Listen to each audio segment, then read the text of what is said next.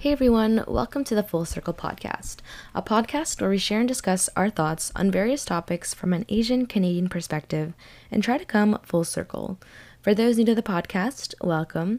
I'm Georgia, a Filipino Canadian, and my pronouns are she, her, and I'm currently situated in colonial Vancouver, the unceded territories of the Musqueam, Squamish, and Tsleil-Waututh nations.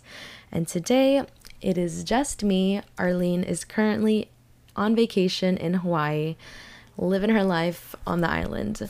And so it'll just be me for the next however long I can keep up talking to myself, even though I do this all the time. But today's episode is a little bit special. I will be reciting a poem and talking about how it came to be, why I wrote it, all that. So I'll just get right into it. The title's called Nasamit Biag, which is a rough translation for sweet life in Ilocano. Seated around a plate of sliced mangoes, one foot on the seat, elbow resting on the knee. A beautifully tragic sight, wrinkles indulge as they bite into luxury, knowing one day this moment will vanish, a pleasing memory that'll remain constant. But why must I ponder tragedy? Is this not sweet enough?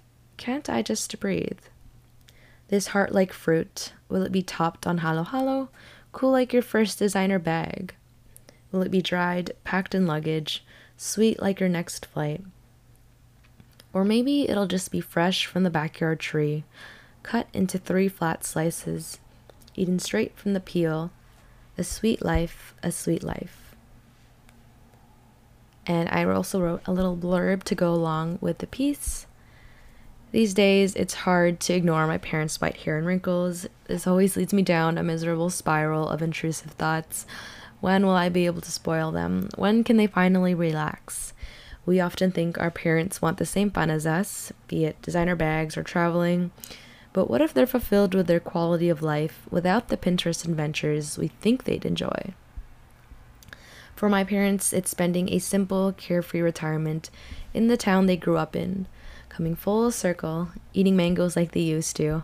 I used mangoes to represent that one constant in an existence filled with moving parts. This piece is an ode to my parents, who make up a huge part of my slice, for teaching me that life is sweet. So yeah, that's the poem and the little blurb I wrote. And to give some context now, I wrote this piece back in July of 2021, so it's been a little under a year. I wrote it for the fall 2021, the first official zine of Sliced Mango Collective, and the theme of the zine was, "What's Your Slice?" And I'll explain more about Sliced Mango Collective after I kind of describe why I wrote the piece and how it came to life. And I'll go through each paragraph as I organized it. So let's start off with the title, Nasamit Biag. Nasamit means sweet and Biag means life. At least this is from my experience of hearing those words.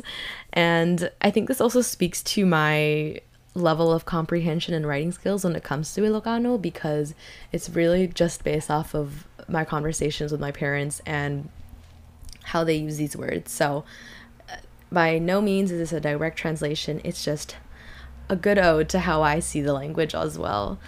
And so the first paragraph, seated around a plate of sliced mangoes, one foot on the seat, elbow resting on the knee. I really wanted to start off with a strong visual straight off the bat. It's kind of one of those things, like if you know, you know, and if you pictured it, you know what I'm talking about. But for those who aren't,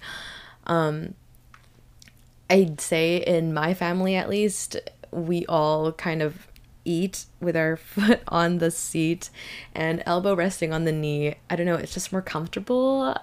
I'm not sure. But it's also pretty common in Filipino cultures, and I want to say more general in Asian culture, or at least Southeast Asian culture, to have your foot on the seat while eating. It's weird, I don't know, but it's just normal for us. And so I really wanted to set that visual up right at the start, and it kind of sets up the rest of the paragraphs too, because when I picture eating sliced mangoes, I picture this exact scene at the dinner table, the four of us, my family. Right after dinner, my mom brings up a plate of sliced mangoes, nice, sweet, and ripe, cut into 3 slices. And she always really enjoyed and she still does, the middle piece as a child. And we would always save that for her. And it just gets really messy eating mangoes, but it's part of the experience of eating mangoes. And it's part of what I remember and how I kind of see writing this thing.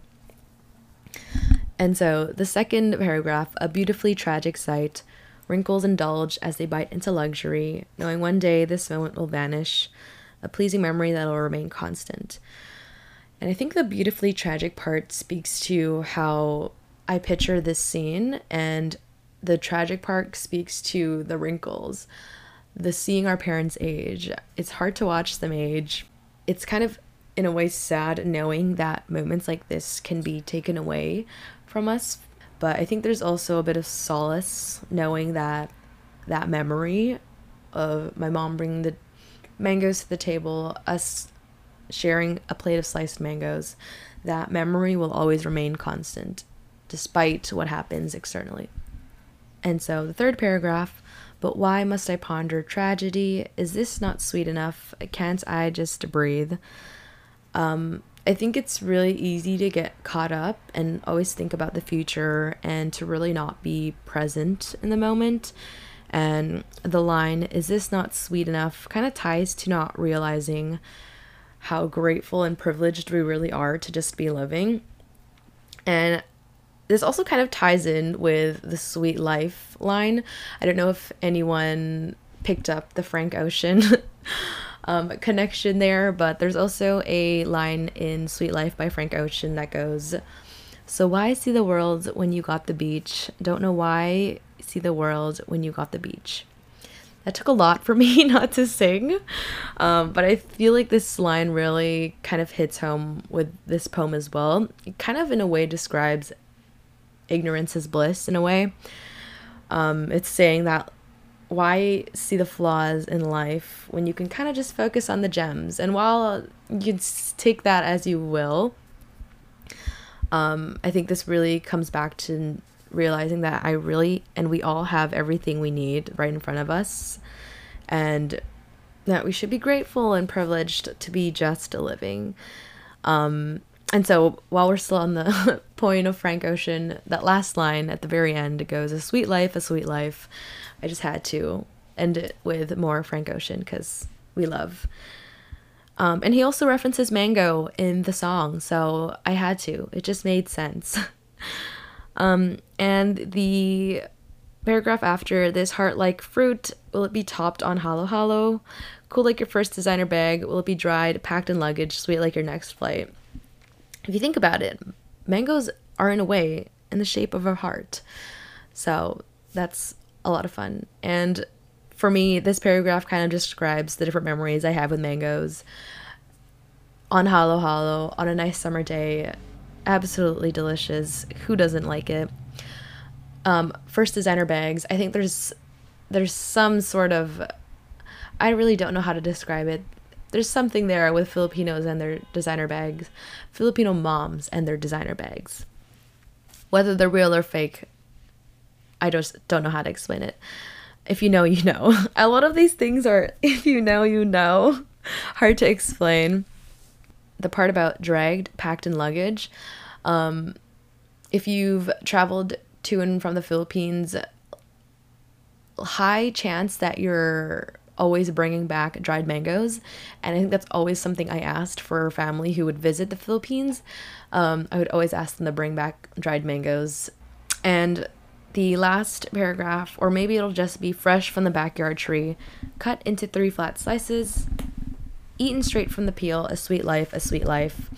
And I think my point with this paragraph was that despite all the fancy ways to eat mangoes, dried or on hollow hollow, there's a lot of beauty and simplicity and really getting it straight from the source, straight from nature. And I think this part also speaks to how I see my parents living out the rest of their life just very simply. And in the Philippines, the mango tree, chopping it up, eating it right there, right then. So that's kind of my thought process when I was writing this piece.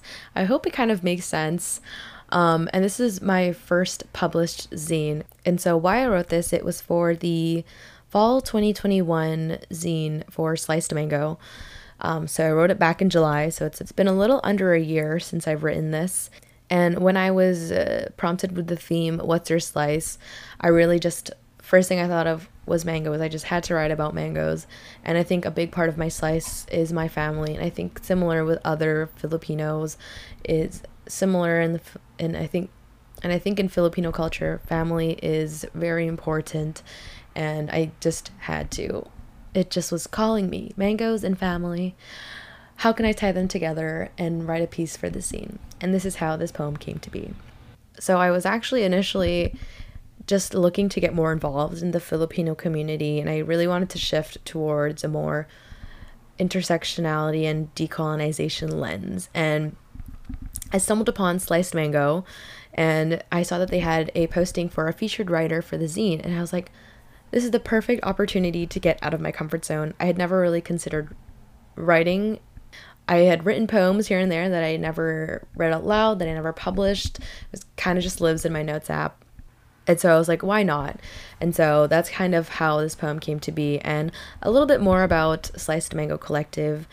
We're a Filipino youth organization based in the Greater Vancouver area where we're focused on engaging community and culture through things like a zine, art, and a lot of community work. And you can follow us at, let me just pull it up on Instagram. I don't know it at the top of my head. Pretty sure it's Sliced Mango Collective. Sliced Mango Co. SLICEDMANGOCO. I think I spelled that right.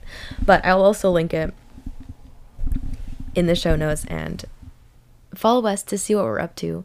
If you want to get more involved in the local Filipino community, SMC is a great start. And truthfully, what got me into writing as well was BTS, as always. I had really been drawn to their lyricism, and it's one of those things, if you know, their ability to convey feelings through words and through music. I think music is a beautiful channel.